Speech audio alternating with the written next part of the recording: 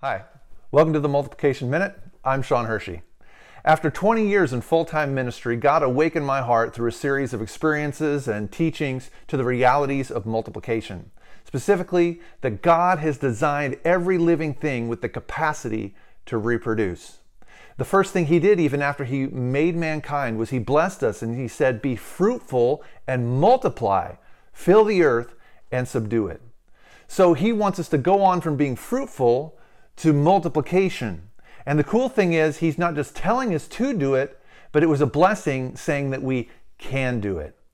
Now, fruit has two parts. It has flesh and it has seeds. The flesh is the part which provides nourishment, and the seeds contain the potential for reproduction. Sadly, so many Christians are focused only on growing in their walk with God and developing their character, which is eating the nourishment, but they're not going on to the next part, which is to multiply.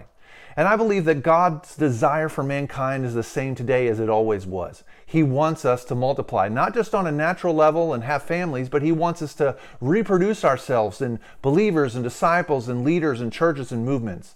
And so in this podcast, we're going to be talking about things. We're going to be explaining how you can multiply the kingdom of God right there where you are. So make sure and subscribe to our podcast or to the weekly email so that we can share with you each week how you can expand and share the glory of God in your world.